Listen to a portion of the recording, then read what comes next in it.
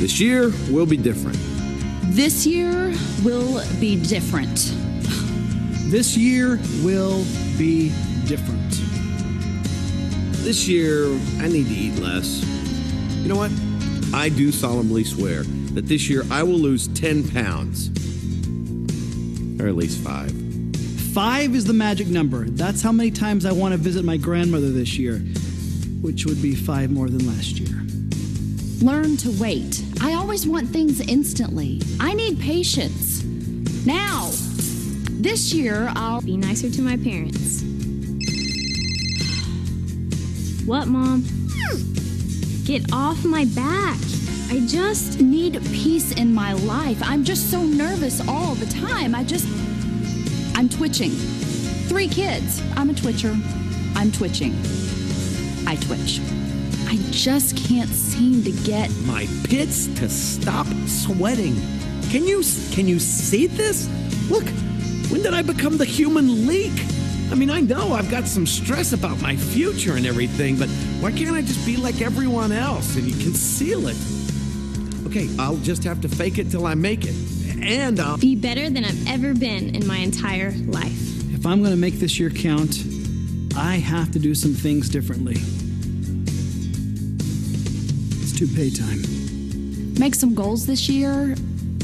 Just 3, not 10. Stop judging people who aren't like me. Stop snapping at my kids. Dream. Character over image. Learn that I'm loved, but not entitled. God, did you forget about me? I'm here. Just show me what to do. Give me the strength to change. What am I saying? I don't even know if I want to change, God. I'm comfortable. I have a good life. I know you want the best for me. So why don't I want the best for me? Starting tomorrow, using my gifts and talents, I'm going to live my life differently. God's way. I'm tired of keeping this great gift. A secret. Can I tell you a secret? I feel like I'm separated from something. That sounds weird, doesn't it? But whatever I need, it's bigger than this world can offer. I offer my life, God. That's something much more than what I can see. So please, God, would you just take this little bit of faith that I have? I just can't wait another year. Many of you knew that I grew up in a fundamental Baptist church. And what that means is women could not wear pants. Men couldn't have long hair or facial hair. Why? Because the pastor said so. And you were supposed to do whatever the pastor told you with no questions asked. It's kind of like they were playing the game Simon Says, only they substitute Jesus Says. So Jesus says women can't wear pants. And so you can't argue with Jesus. Jesus says men can't have long hair or facial hair. Well, then if Jesus says you can't do that. And so whatever Jesus says, you're supposed to do because Jesus said it. Whatever Jesus says not to do, you're not supposed to do because Jesus said not to do it. And I grew up, I realized I was not very good at this game because I like to do what Doug says. And so I would go to youth camp every year, and at youth camp, I would get inspired to come back and play the game Jesus says. And I was good at it for a while. And when I would come back, I'd be obsessed with doing what Jesus said to do. And if I was obsessed, I wanted you to be obsessed too. And I found out I was very judgmental of people who didn't play the game Jesus says. And so if I wasn't going to do something, I sure wanted you not to do something. If I was suffering for Jesus, I wanted you to suffer with me. Glory to God, that type of deal. Well, I noticed as I got older and I looked back at my life, I noticed that what a lot of people said that Jesus said, he didn't say. What I noticed was the pastor wanted me to do something, so he would say, Jesus says. Or my mom wanted me to do something, she would say, Jesus says. But Jesus didn't really say those things. So here's what I want you to think about. All the things you've heard that Jesus said, as we go through this series, it's going to be one of our longest series we've done in a while. It's about an 8-week series of following Jesus. I want you to compare everything you've heard that Jesus says with what's actually in the scriptures. If it's there, then we need to do what he says. If it's not there, then we can probably blow that off because it's some man's opinion.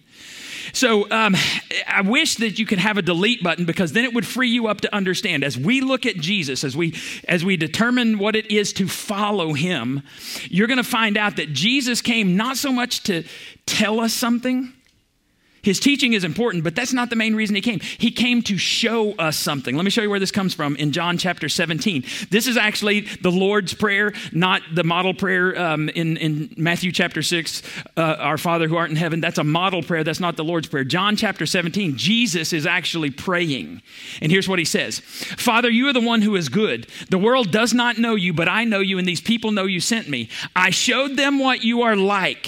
His life revealed to us what God the Father is like. His teaching revealed to us what God the Father is like. I showed them what you are like, and I will show them again. Then they will have the same love for me. They will have the same love that you have for me, and I will live in them. Jesus revealed that God wasn't so interested in rules. He's interested in relationship. And the reason I know that is because Jesus gave us 3 pictures of a relationship with God. First one is father-child. Jesus didn't reveal to us that God is like your father. Jesus revealed to us that God is the perfection of Father. The perfect Father loves us, encourages us, disciplines us, rebukes us, and cheers us on depending on how we act. Our maturity or immaturity determine how God, the perfect Heavenly Father, reacts to us. The second picture Jesus gave us was a vine and branch. Think about it. If a vine is separated, if the branch is separated from the vine provides nourishment. It enables that branch to produce fruit. It holds the branch up. I have a burn pile behind my house, and on that burn pile, I've noticed a couple things. I've got some sticks that have been there, some branches that have been there for a year. They're really, really dead and crispy. I've got some that have been there just about 6 months, and those are less dead, but they're still dead. And I've got some that have been there just a few weeks that I piled on top. They have the appearance of a little bit of life, but they're just as dead. What I realized is any branch that's separated from the vine is dead, whether it's showing those signs or not. It's dead. It's not going to get what it needs. Jesus said, a relationship with God the Father following him is like a vine attached to the branch attached to the vine. Third picture is shepherd and sheep. I love this illustration because sheep are dumb. Sheep can be easily led astray. Sheep follow their own appetites. That's really what gets them in trouble. And a sheep can get lost. And so the picture of a shepherd gave his life. He lived with the sheep. He provided for them. He protected them. If they got lost, he went and found them. If they were injured, he would put them on his shoulders and he would carry them. These are the pictures. And if your image of God is different than father, child, vine, branch, shepherd, sheep, then you do not understand the God of Jesus. This is what he revealed to us. And maybe you need to make some changes in your idea of Jesus. Now, as we look at the life of Jesus, we're going to find out that Jesus came back to over and over one specific word. It's where we got the name of our series, follow. And it may not mean what you think it means. The really surprising part of this invitation, follow, is that Jesus invited every kind of person, rich person, poor person, religious, irreligious. It did not matter. If a person heard Jesus' voice, regardless of what they'd done in their past, it was an invitation to follow. And so what I think Jesus wants me to tell you today is if you can hear my voice, he is inviting you to follow. He's using me to extend that invitation. Well, to prove my point, I'm going to introduce you to one of the most despised people in the Bible. It's in Matthew chapter 9, and what you need to understand is in verse 1, Jesus comes into a town. He says he comes to his hometown, which was his adopted hometown was Capernaum. He comes there, and they bring a paralyzed man before him. Jesus says to him, your sins are forgiven. Oh, that just made people crazy. And then Jesus said, I wanted you to know that I could forgive sins, and to back up my claim that I can forgive sins, he looks at the paralyzed man. He says, get up, take up your mat, and walk. The guy was healed, and people were like, wow, we've never seen anyone like this before. And crowds started following Jesus out of curiosity because they wanted to see what he was going to do next. And what I've discovered, if you follow Jesus any at all, you discover that what Jesus does next is very unexpected, totally unexpected. And you'll figure out that almost all the time, Jesus does something that you don't expect him to do when you're following. Pick it up in verse 9. When Jesus was leaving, he was leaving healing the paralyzed man. He saw a man named Matthew sitting in the tax collector's booth. Now, Matthew, it's the book of Matthew. This is Matthew's story. Matthew is the tax collector who's writing this book, the first book of the New Testament. And I started thinking about a way to help you understand how despised Matthew was based on his job choice, his profession. And I started thinking about maybe it's a drug dealer who hangs out behind the convenience store out next to the junior high and coaxes innocent kids to come and start trying drugs. Maybe it's a pimp, or maybe it's a sex trafficker who goes and kidnaps innocent little girls and forces them to have sex with men.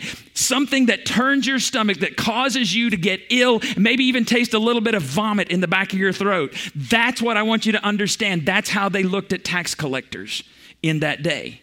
Why? Well, Jewish tax collectors worked for Rome.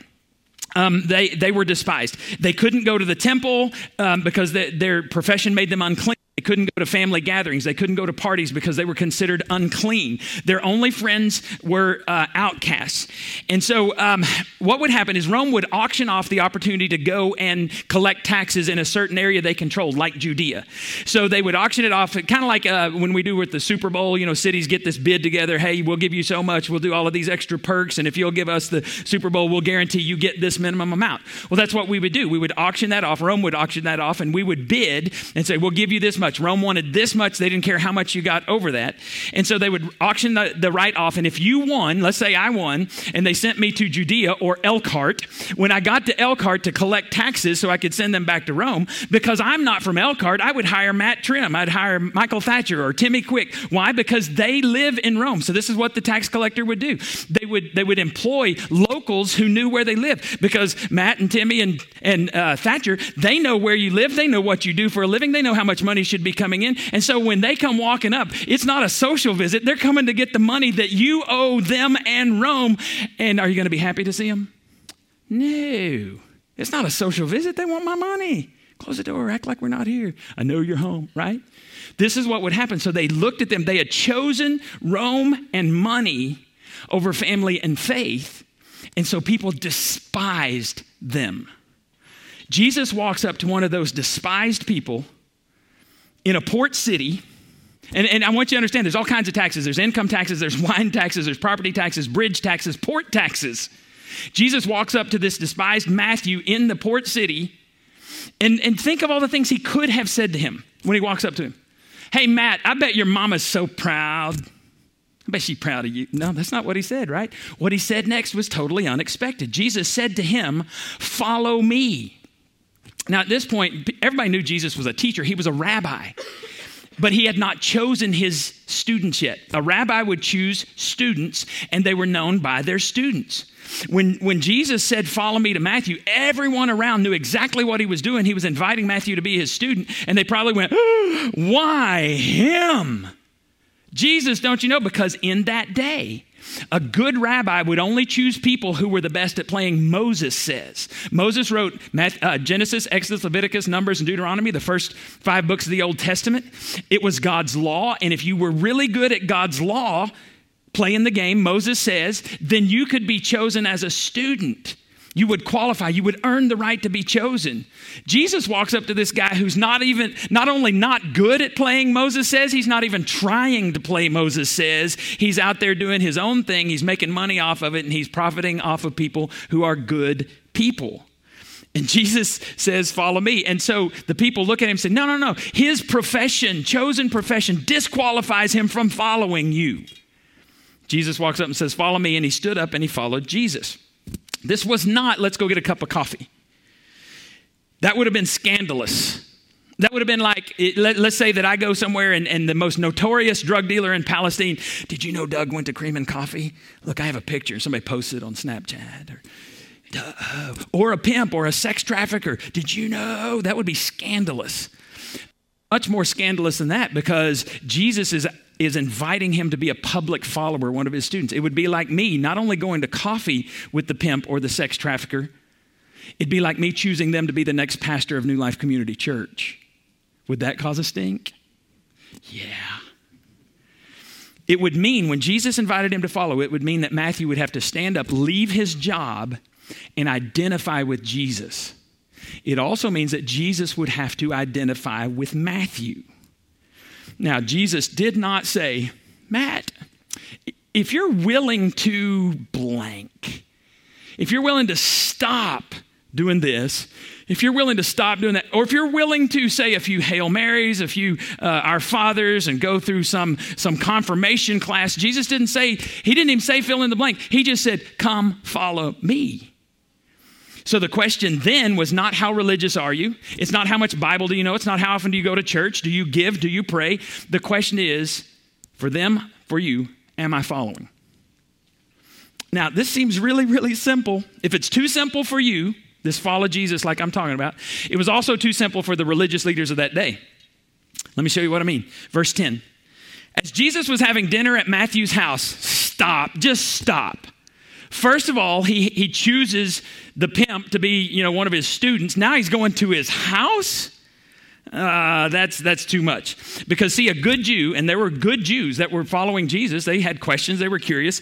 They would go with him, but they couldn't go into his house. They weren't about to go into Matthew's house. Why? Because he had tax collector cooties, and they're contagious. And if you got tax collector cooties, you couldn't go to church and worship. You couldn't go to family gatherings. So they had to stay away. They had to shun him.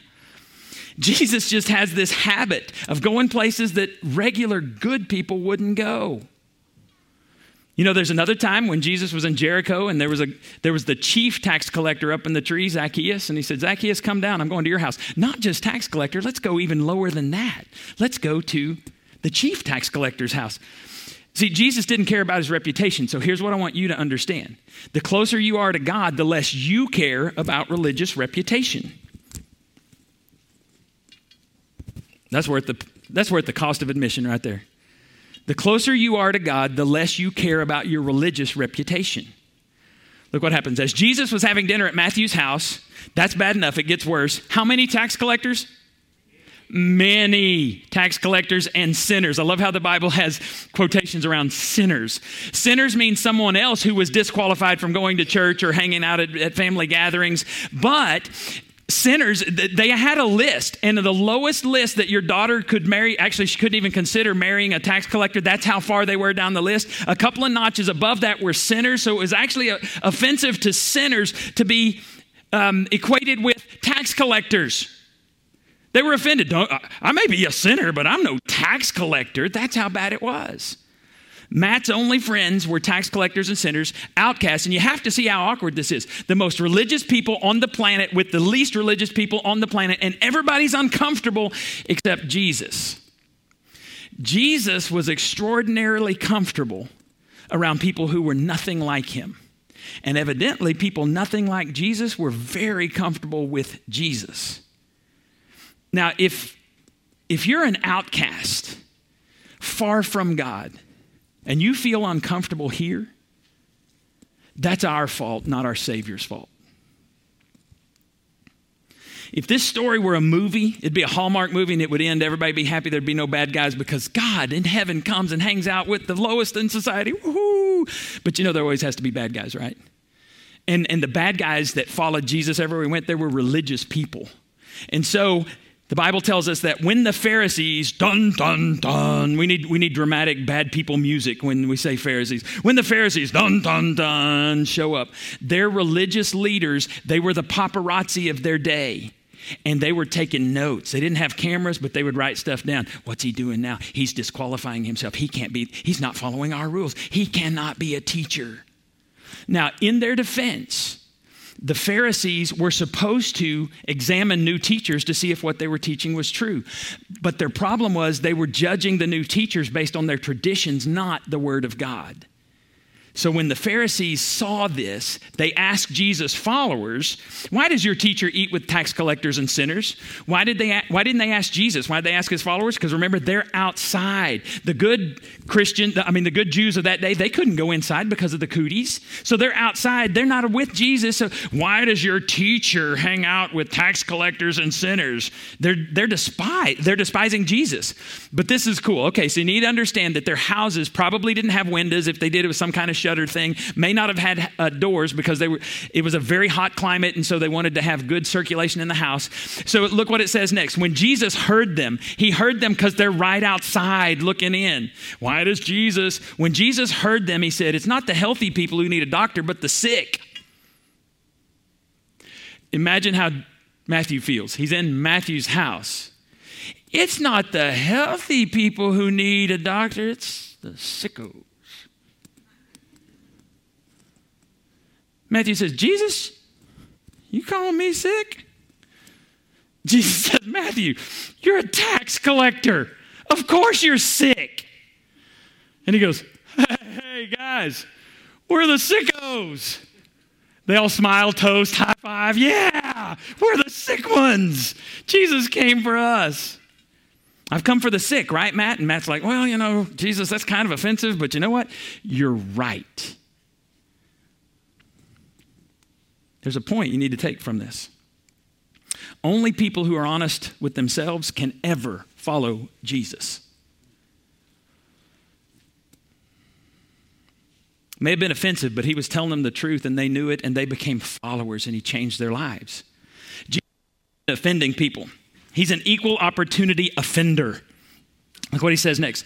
But go and learn. So he's telling the people outside who won't even come inside, but go and learn. He's talking to people. Their only job was to learn. What do you do for a living? I learn. Learn what? How to be good. And I'm really good. I follow the rules. I know the rules. And I'm so good. You should want to be me because all I do is study rules. Jesus says to those people, go and learn. I got something for you, bucko. Go and learn this. What this means. I desire mercy, not sacrifice.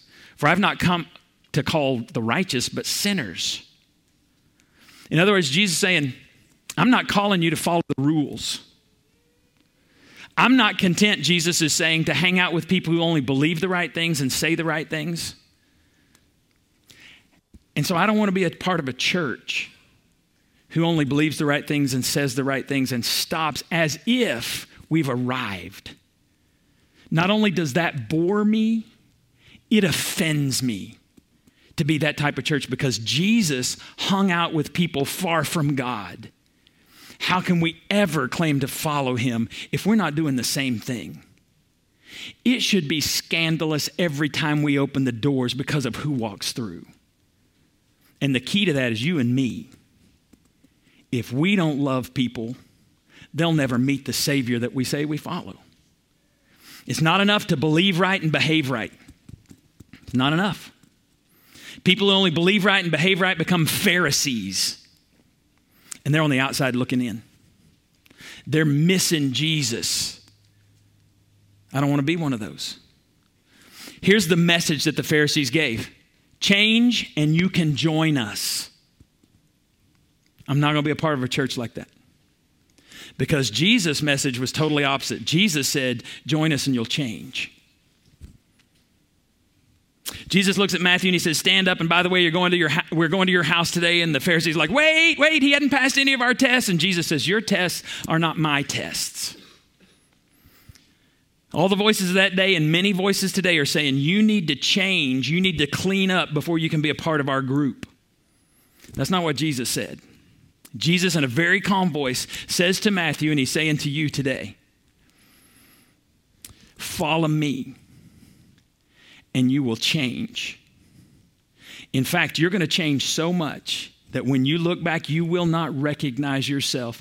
People in your family and group of friends will not recognize you because you're not the same person. People all the time, I've heard this just this week. The old me would do that. I just love that. Not the new me because I'm a follower. People will notice the change and they'll notice that you couldn't do it on your own. There has to be some power greater than you living inside of you. How do you do it? I've been crucified with Christ, and there's no longer I who live, but Christ lives within me. And the life I now live in the flesh, I live by faith in the Son of God who loved me and gave himself for me. It is not me you see. And people come into the kingdom. It's not because you believe the right thing. It's not because you behave the right way. It's deeper than that. You followed Jesus, and because you followed, he changed you. So as we start this journey, there's 4 things about following I want you to take with you. First one is being a sinner does not disqualify you from following. It is a prerequisite. I don't know if you remember what a prerequisite is. I remember in college when I'd try to sign up for a class. You didn't take this one, sucker. Too bad. You got to wait until you take this class. There's something that happens first. You must be a sinner in order to follow Jesus. Every person he ever invited and every person who ever said yes was a sinner. The only people who didn't follow Jesus were the people who thought they were already perfect because they believed right and they behaved right. The less perfect a person was, the more they were a candidate to follow Jesus. Matthew was the lowest person in society, and I don't think it's an accident that Jesus starts with him. So what that tells us is there is no habit. There is no addiction. There is no relationship. I don't care what you've done, how recently you've done it. That does not disqualify you from following Jesus. But you don't know what I've done. I don't have to know. It's not my party. It's Jesus' party. Jesus knows, and he's the one that invites you. Number 2, being an unbeliever does not disqualify you from following. Being a sinner doesn't disqualify you. Being an unbeliever doesn't disqualify you. None of Jesus' earliest followers believed. In fact, as you read Matthew, Mark, Luke, and John, you'll discover that at one point it said Jesus did this 2 years into his ministry with these followers. Jesus did this and then they believed. What have they been doing for 2 years? Not believing. Some of them did not believe until he was resurrected from the dead. Jesus constantly rebuked them for their unbelief. And one of them was such a professional unbeliever, he got a nickname. We call him Doubting Thomas. One time Jesus, before he was going to be crucified, he said, Jesus set his face like flint towards Jerusalem. And Thomas is like, might as well go and die with him. We've already spent 3 years, might as well die. When Jesus shows up after he's been resurrected from the dead, Thomas isn't there. And so they run and tell Thomas, Jesus is alive, Jesus is alive. And Thomas is like, I don't know, it could be a trick. He says, unless I see the nail scars in his hands, and where the spear went into his side, I'm not going to believe. And so Jesus shows up another time. Sure enough, Tommy's there. And Jesus does not go, hey, Tom, because you didn't believe, you're out of my club. You know what he said? He said, Thomas, check out the scars. And the Bible says Thomas believed. He didn't doubt anymore. When you see a dead man walking, it changes you. And Jesus said, blessed are the people who didn't have to see my resurrection and believe. How much faith did it take for Thomas to believe after Jesus was walking around again? Little. Doesn't matter how little faith you have or no faith at all, Jesus invites you to follow. And if you'll just say, God, in 2018, I'm going to follow you, doubts and all, Jesus will take that, and I'm going to promise you something. He's going to surprise you in a very real, very personal way as you begin to follow. Number 3, the invitation to follow is an invitation to relationship. How many of you in here are married? How many of those who are married had your marriage arranged by someone? No one? Okay, then how did you decide you were going to marry that person? They captured your attention, you know. Hey, look at there, right? I mean, you know when people are flirting. But that's not enough. What happened? Why did you say I do? You spent time with them and eventually you fall in love with them. Love changes us. Jesus isn't inviting you to follow the rules. He's not inviting you to the 10 commandments. He's not even inviting you to obey God. Obedience is important, but if you and your spouse followed all the rules for great relationships, would that guarantee you have a great relationship? No, because rules don't make a relationship. Love does. And when you love someone, you want to be with them. And when you spend time with them, it rearranges the activities in your calendar because you love them. If you start loving Jesus, you'll start doing things differently. Not because you're behaving right or you're believing right, but because you're spending time with him. Relationship with Jesus changes the way you act. And in fact, the Apostle Paul in Romans chapter 2, verse 4, he says, it's your kindness. He's talking to God. He says, it's your kindness that leads us to repentance. He didn't say it's your power. He didn't say it's your holiness. He said, it's your kindness, God, that makes me want to even repent and get near you. You can't experience someone's kindness unless you're in the vicinity. God wants you to be in his vicinity so you can experience this. Number 4, following forces me to focus on where I am rather than where you are not. When I'm focused on following Jesus, I don't have time to judge you. If you've been turned off by the way Christians have treated you, I bet they've taken their eyes off of Jesus. And if you were to say to them, hey, are you a follower of Jesus? Yeah. Where is he? I don't know. He's so far away from them that they wouldn't recognize him if he walked right by. The more conscious I am of the work God has yet to do in me, the less critical I am of what God has yet to do in you. And this statement right here, this is what distinguishes a church that is following from one who is just talking, flapping their lips. And all the forces of hell will come against us to make sure we're not one of these, because one of these leads people into the kingdom of God. So the question is, am I following? Not do I pray well, not how much I know. Am I following currently, right now? You are someone. Is it Jesus? I'm going to play that's going to become our theme song for this series. And I'm just going to play a portion of it. Don't have time to play it all today, but the band eventually is going to learn this. But I want you to hear this song, and I want you to ask yourself, am I following? Is there evidence that I am following Jesus?